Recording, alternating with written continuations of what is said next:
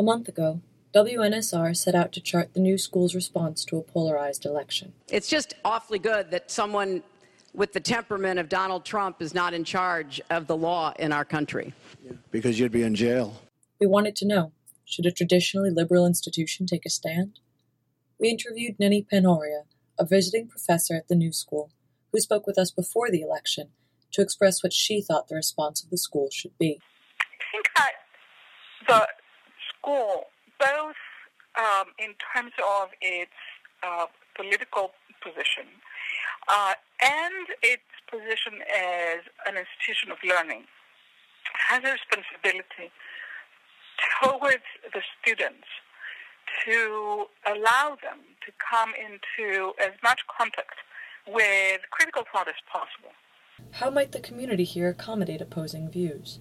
For instance, the new school's Republican Club. A lot of people that aren't necessarily Republicans, but they respect who we are, they come up to our table, and they were like, oh, this is nice to see at the new school because for so long there hasn't been a voice for conservative people. Donald Trump, the president-elect of the United States. At this hour, Trump has 278 electoral votes to Hillary Clinton's 218. Then, on November 8th, Donald Trump was elected the country's 45th president.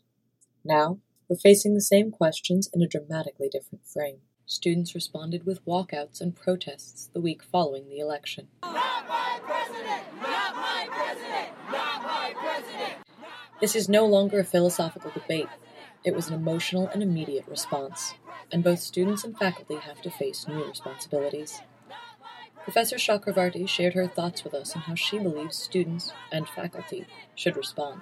I think most of my colleagues would agree that we want to be supportive, we want to explain. I always like to step back and say, let's analyze, let's understand what happened, let's listen to as many voices as possible. Naturally, one of the things we were interested in was seeing how the results of the election are affecting Republicans on campus. We hoped they might speak to us about their altered reality, but they were unreachable for comment.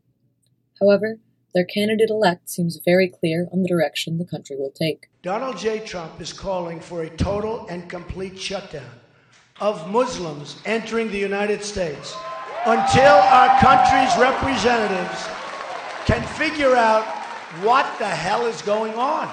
A month has passed since the presidential election. In its wake, we have become aware of the deep divide in our consciousness as a country. Institutions and individuals alike have searched for how to act, which makes us all ask the question, what's the best way to move forward?